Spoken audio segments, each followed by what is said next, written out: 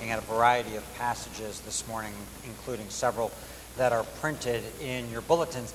If you were not with us last week, and there are several faces here that I see that were not with us last week, we began a new summer sermon series that is a biblical theology of eating and drinking. The title of the series, or the main title, would be Eat Hearty.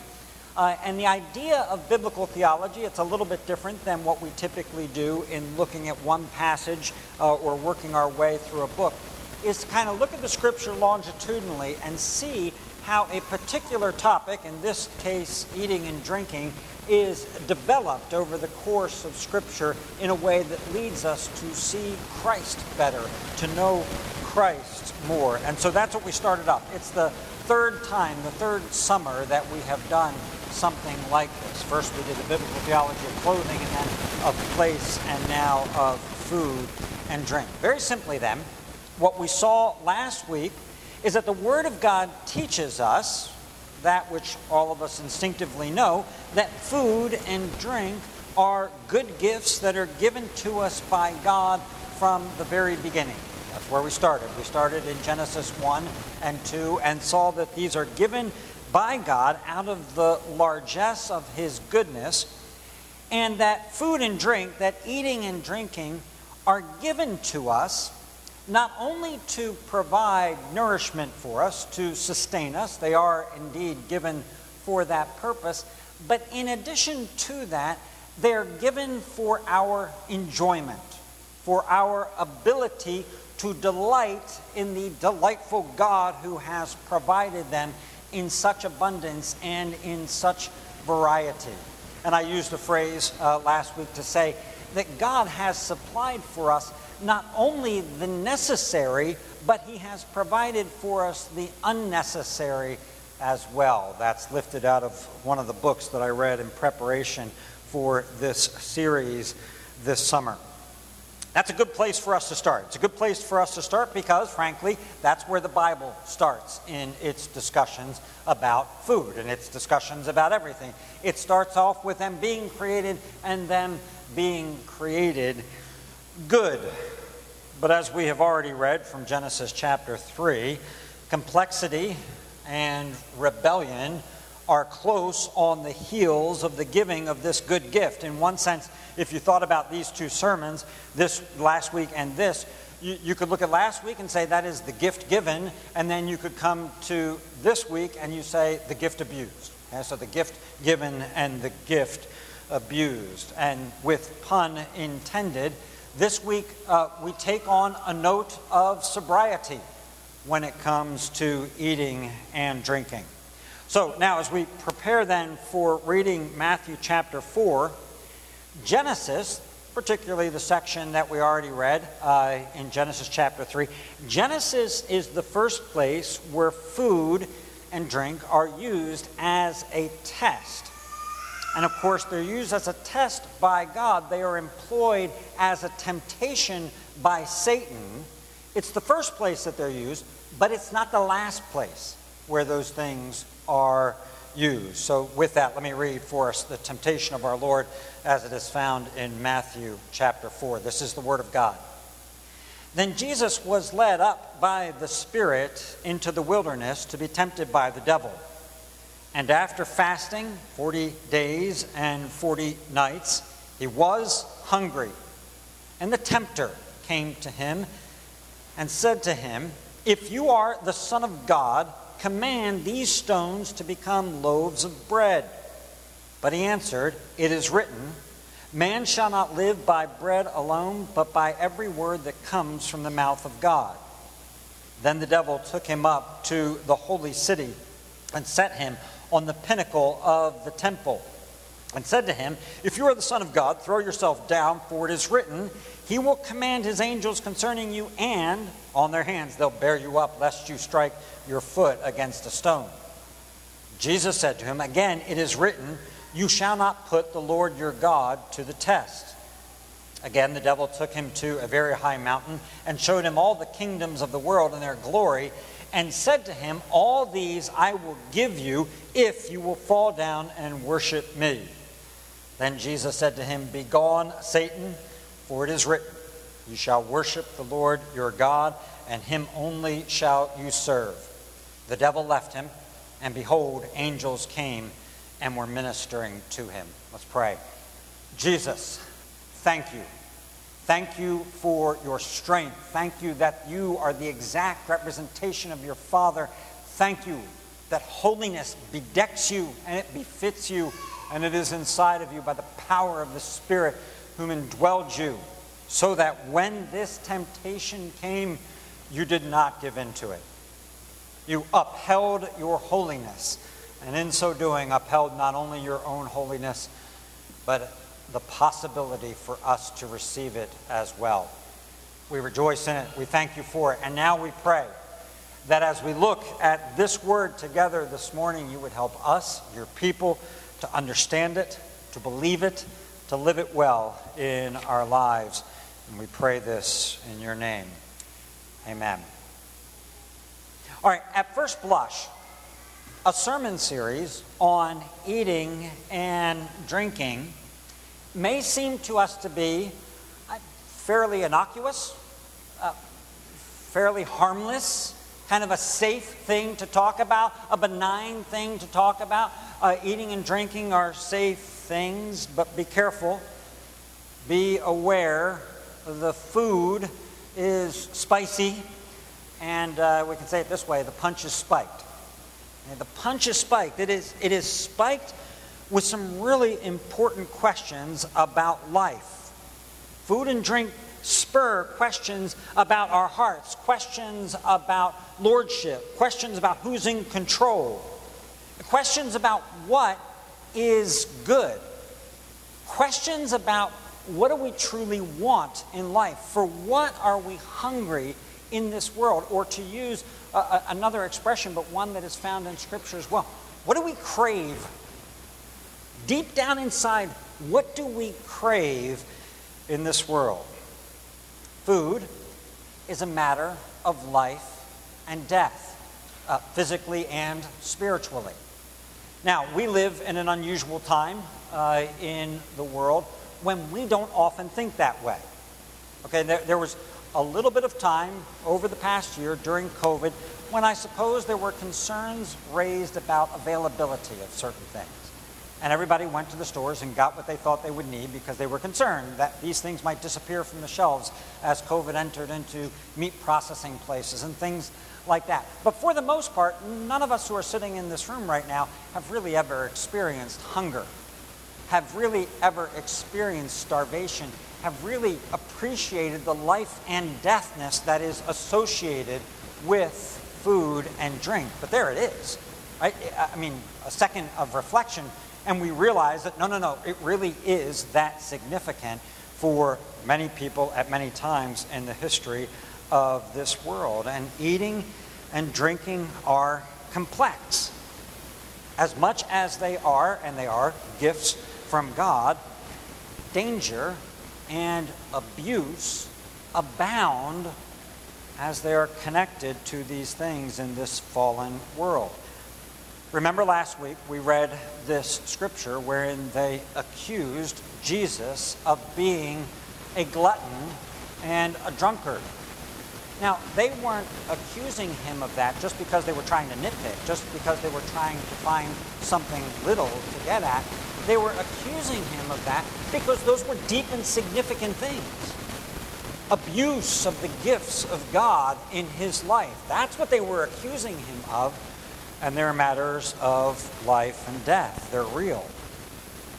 I would venture to say that not all, but most of the families in this room, mine deeply included in this, have experienced, for example, the ravages of alcohol and alcoholism in the life of your family, or at least of someone who is pretty close to you. Many of us have also had family members or friends or people that we know who have struggled significantly with eating disorders. And we could talk about all sorts of things that help us to see the difficulty and the significance of eating and drinking in this world. And I want to use the phrase here that is currently in the modern parlance to talk about it, our relationship with food. 50 years ago, I don't know that anyone would have used that phrase, the relationship to food, but it is now used. Our relationship to food is complex. It's not as easy as it might seem right out of the chute, and so we ought to pay attention to it. Eating and drinking are to be enjoyed, but they come with a warning label. There's a warning label attached to them. So here's what I'd like to do today in order to help us to work through this. What I'd like to do is I'd like to put some biblical examples on the table for us, and then what I want to do is kind of put those together, cook them a little bit, and get from them a couple of principles, and then we'll taste and see how those can be applied to us. So first of all, let's do this. Let me get some things on the table. It's going to be a little bit messy, but we'll try to make sense of them as we go along. The biblical ingredients that I want to put on the table today, of course, coincide with the passages that we've just read already this morning. But they are the fact that food is used as a test. So that's going to be one category of things I want to put on the table. And then the other category is the way that we failed the test. Okay, so the test and then the failing at the test. Here are the two categories. Okay, the first test and the first warning label, if you will, is found, of course, in Genesis chapter 2. We didn't read this section, but let me read it for you. Genesis chapter 2, verses 15 through 17. Then the Lord God took the man and put him in the Garden of Eden to work it and keep it. And the Lord God commanded the man, saying, "You may surely eat of every tree in the garden, but of the tree of the knowledge of good and evil you shall not eat, for in the day that you eat of it, you shall surely die." Okay, that tree is given to humanity as a test. In essence, what God says is, eat this, eat what is good, don't eat that. It's as simple as that. All of us know how many times our children put things in your mouth and you say, don't eat that. Our pets put things in your mouth and you say, don't eat that. And yet there are good things to eat and there are bad things to eat. And that's what God sets up. It's the first test, but it is not the last. In one sense, we could look at Scripture and we could look at all of the famines. Think of all the famines for a moment that we see in Scripture. And in one sense, all of those famines include, as an aspect of them, a test, a question. And the question is simply this: where will you turn when you're hungry? When you're hungry and you're needy and you're desperate, to whom or where will you turn? But specifically, to look at another test, I put on the front of your bulletins this morning Deuteronomy chapter 8. Deuteronomy, of course, they're on the edge of the promised land, and Moses is preaching to them, reflecting back on the time of the Exodus. And let me read these two verses that are on the front of your bulletin. "And you shall remember the whole way that the Lord your God has led you these 40 years in the wilderness, that he might humble you, testing you to know what was in your heart, whether you would keep his commandments or not.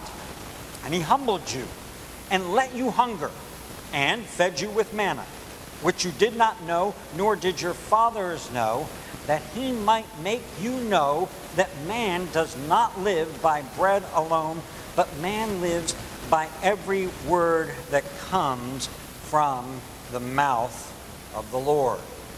This is another test. It is another paradigmatic test. If the garden is a paradigmatic test that we failed, and we read about it in not only the scriptures that we read, but we read about it as well in the shorter catechism, then this becomes another paradigm of how God tests the people. Tests them to see what is in your heart.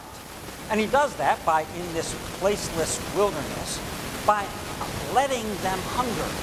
What we see here is they just didn't hunger as a matter of fact, as something that happened. "I let you hunger," says the Lord. The Lord let you hunger, and the Lord fed you with manna in the wilderness to test, to see what was in your heart, whether you would keep the commandments or not. And so what we see here is that God uses both the hunger and the food that he gave to expose, to reveal, to show something that might otherwise be hidden, and to bring it up so that we can see the state of the heart. Now, another example of food being used as a test, and this is just a smaller one, this is not paradigmatic the way those first two are, would be in the feeding of the 5,000. Do you recall that in the feeding of the 5,000, there's a very small little verse in the middle of that where Jesus turns to Philip and says to Philip, Philip, where are we going to get bread for all of these people? And the scriptures say he asked him this to test him. He asked that of him to test him because he already knew, Jesus that is, Jesus already knew what he was going to do.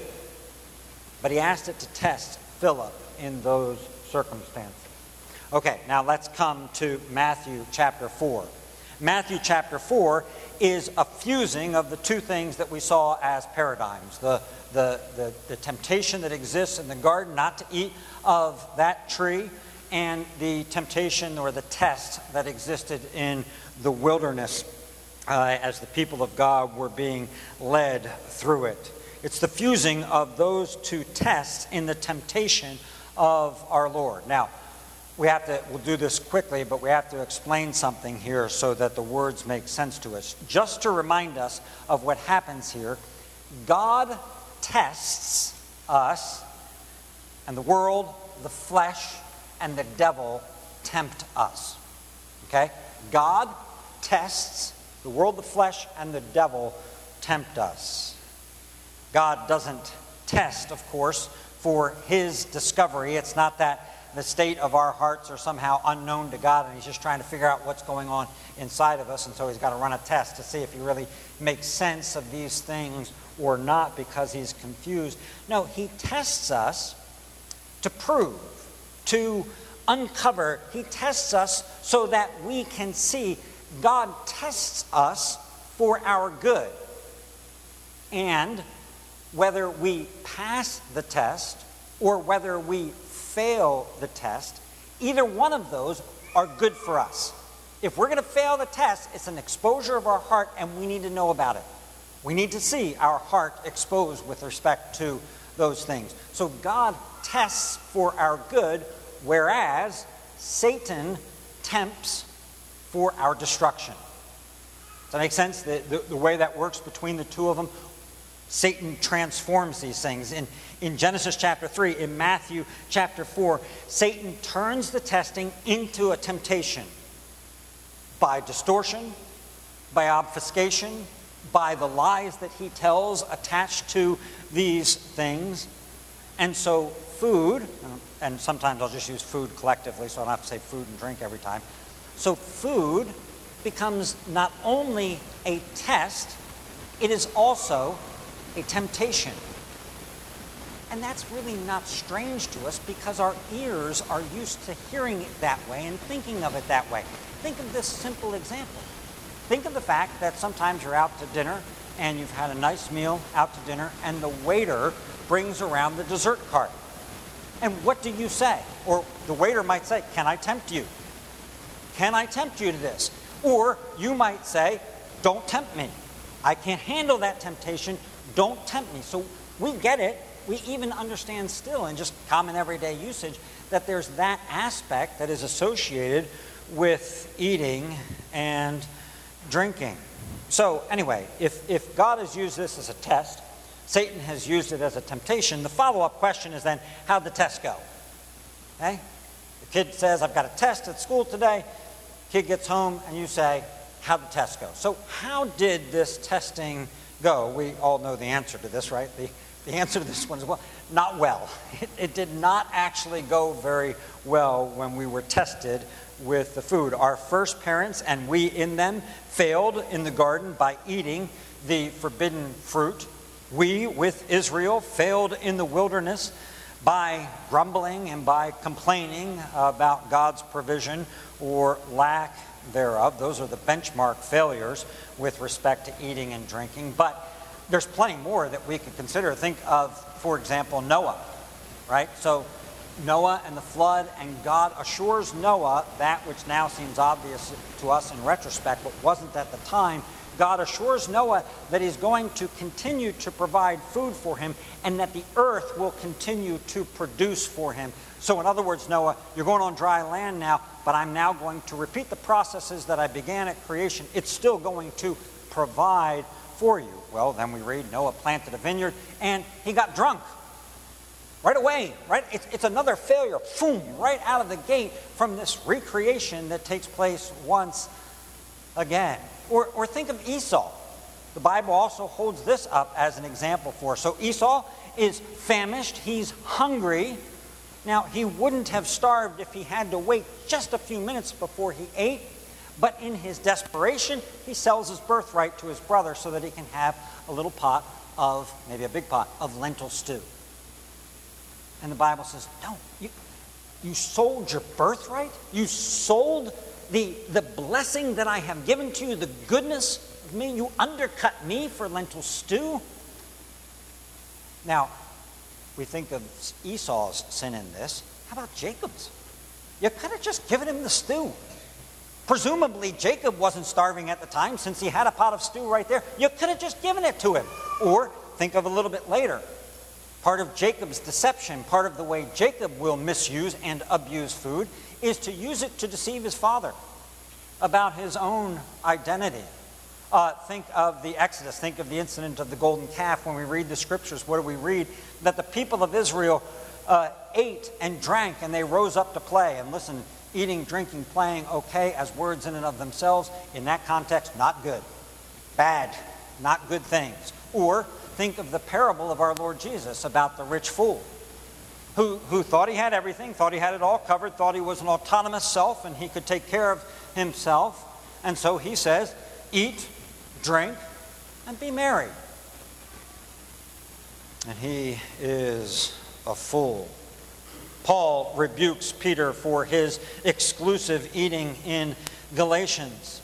And we could look through the letters of the New Testament and see how many of them address issues of eating and drinking. Acts, the book of Acts, Romans, Corinthians, Galatians, Colossians, Thessalonians, Timothy, at least all of those, and even into Hebrews as well. All of those books address the abuse associated with eating and drinking. The Corinthians, Paul wrote lots to them about eating and drinking to address all of their questions and all of their situations, but they were even messing up the Lord's Supper. They were abusing the Lord's Supper as well. In fact, with all of the failure with respect to food and drink, the fact that it's so common, one might wonder, God, why did you put it here at all?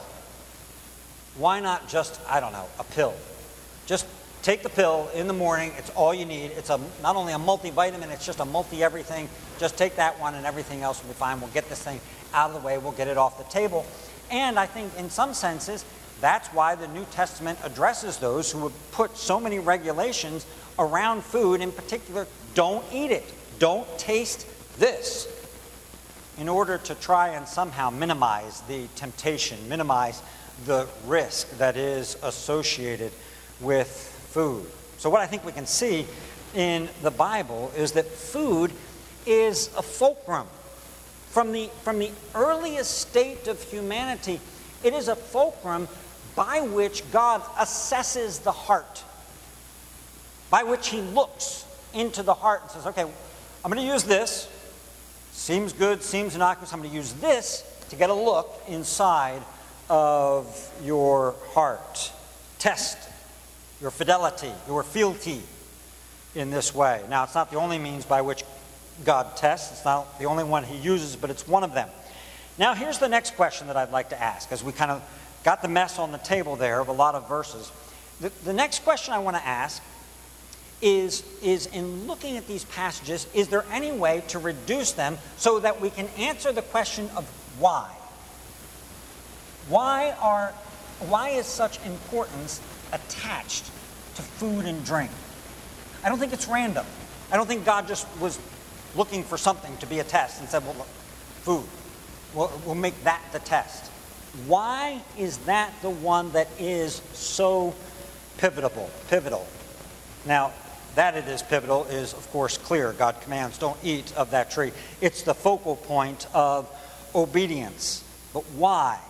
Why? I think there's at least two reasons that I want to suggest for us this morning. Here's reason number one. Reason number one, looking at all those passages of why eating and drinking is so pivotal, is that they are, eating and drinking, fundamental activities. Fundamental activities. They're primary, they're foundational, they are essential, they're sine qua non type of things, right?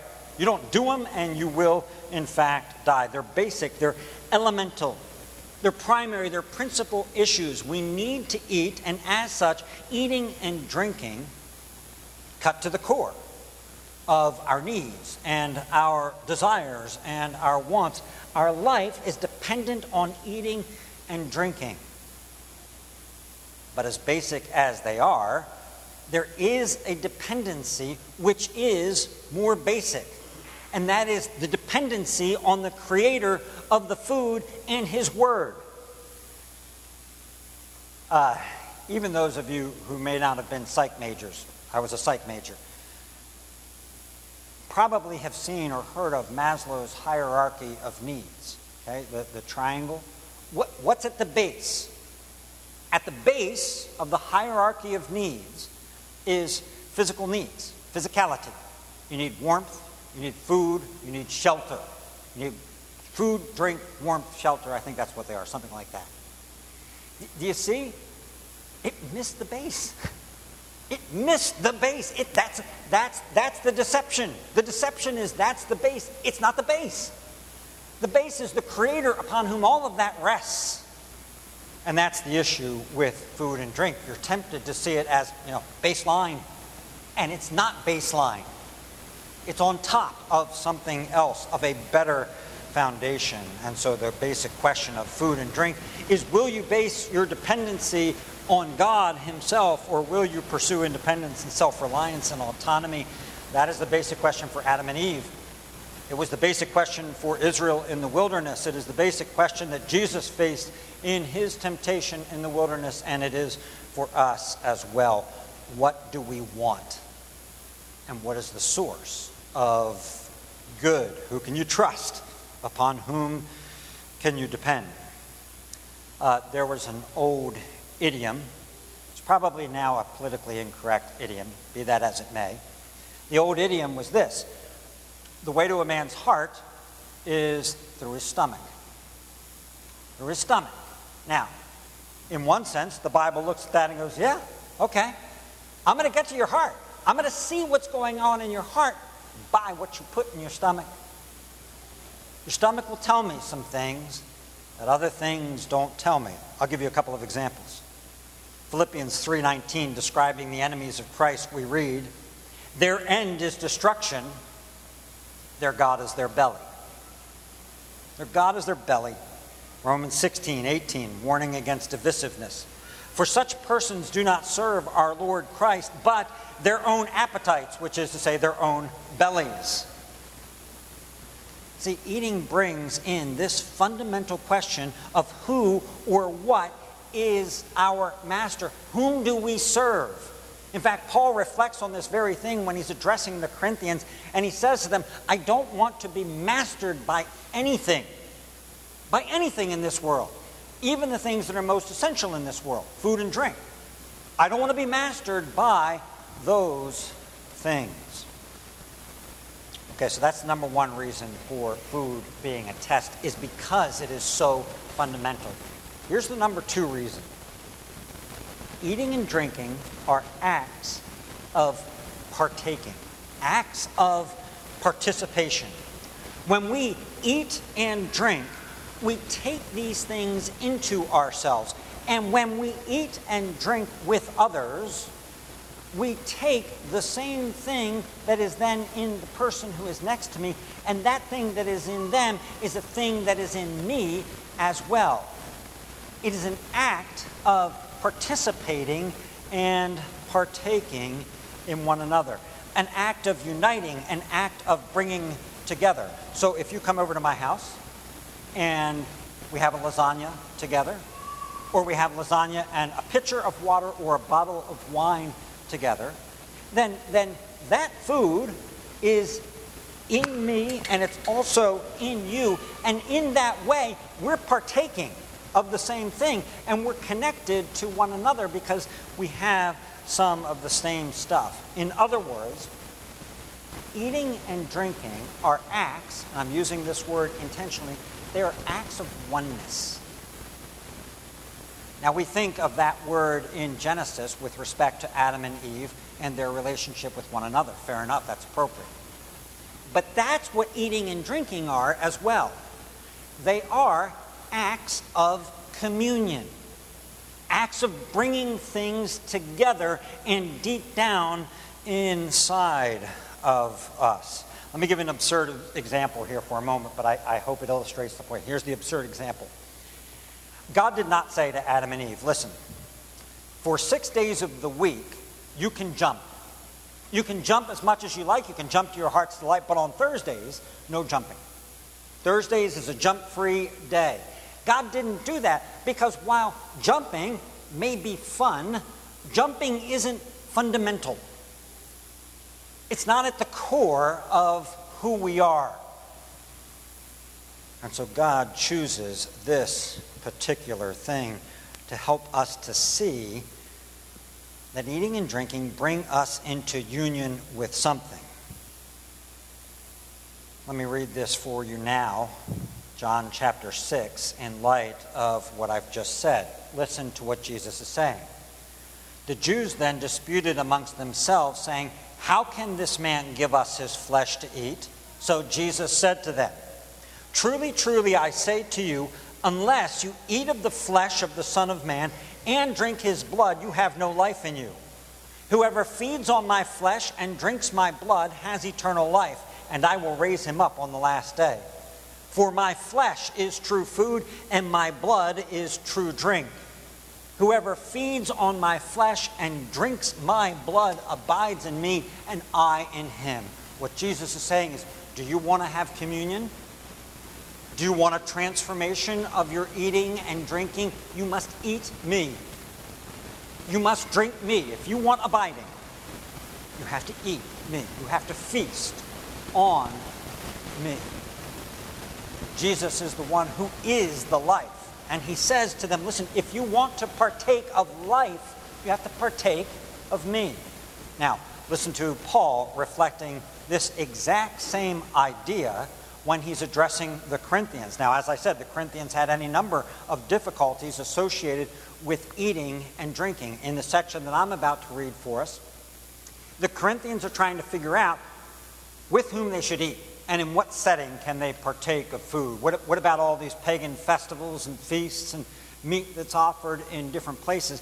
And Paul here uses the example of the Lord's Supper and transfers it first to Israel and then to them in their present context. Okay, that's the way this argument is going to go. So Paul, the cup of blessing that we bless, is it not a participation in the blood of Christ?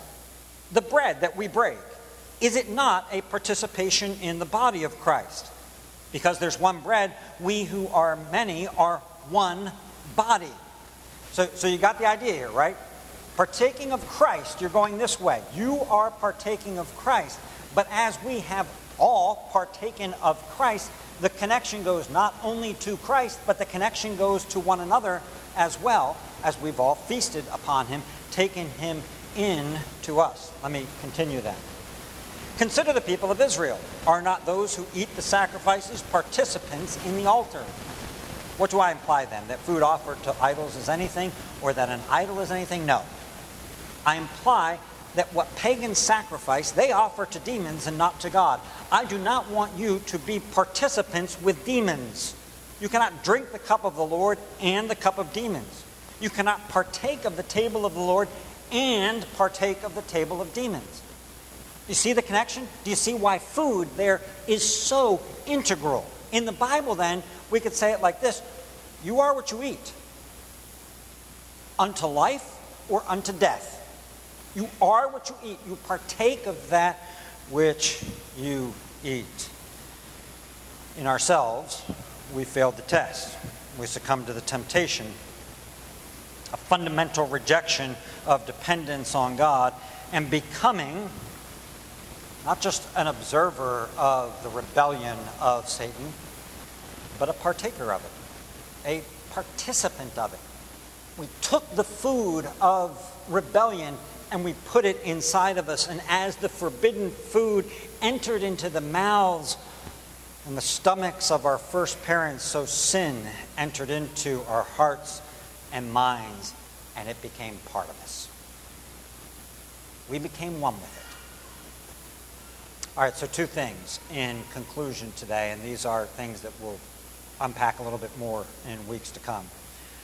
First and foremost, there is a Savior who did not partake of the temptation, who did not eat and create bread contrary to the will of his Father. Our first parents fell because they ate contrary to the express word of God. Our Lord Jesus Christ did not eat in that temptation, and so secured for himself holiness, and to all who would feast upon him, holiness as well. But what he did do, and now we're talking by way of analogy, but nevertheless the analogy fits. What he did do at the end of his life is he took the cup of the wrath of God, and that one he drank. That one he drank. He drank the cup of the wrath of God to the full, thus purchasing for us forgiveness. In righteousness, he didn't eat. In forgiveness, he did drink. And the call that we've got, first and foremost, with all of the stuff we put on the table then, is to feast upon Jesus. We fell by what we ate. We are recovered by what we eat in faith. And as by faith we feast on Christ, we are restored to table fellowship with him. We ran from the table. We were then excluded from the table. And by the work of the Son of God, the bread of life, we are called back to a seat at the table. Come back into fellowship with me and eat with me. Second thing is this. That's primary. Second thing is this. I think this should awaken us to an awareness of what we do on a practical level with relationship to food and drink. Those things might seem to us to be innocuous. They might seem to us to be easy things, but they are complex and they are important. And that is why many people, in many ways all of us, just the manifestation may be different, struggle with them. Struggle to do those things well and in a good way. Our relationship to food is a complex relationship. And we can at least, from all of these examples, I hope, be aware of that. Be attentive to what the scriptures then have to say about those things, and at least understand why. Because cursings and blessings abound at the table. And so Paul says to the Corinthians, listen, judge yourselves. Examine yourselves. Test yourselves. Think about these things because as he says, God wants us to glorify him with our bodies. With our bodies and soul. God wants us to glorify him. And he concludes the section that I read for us then a little bit earlier, where I will conclude today, saying then, in spite of all the failures, but now with the redemption that is accomplished in Christ, whether you eat or drink, do all things to the glory of God. 1 Corinthians 10:31. Let's pray.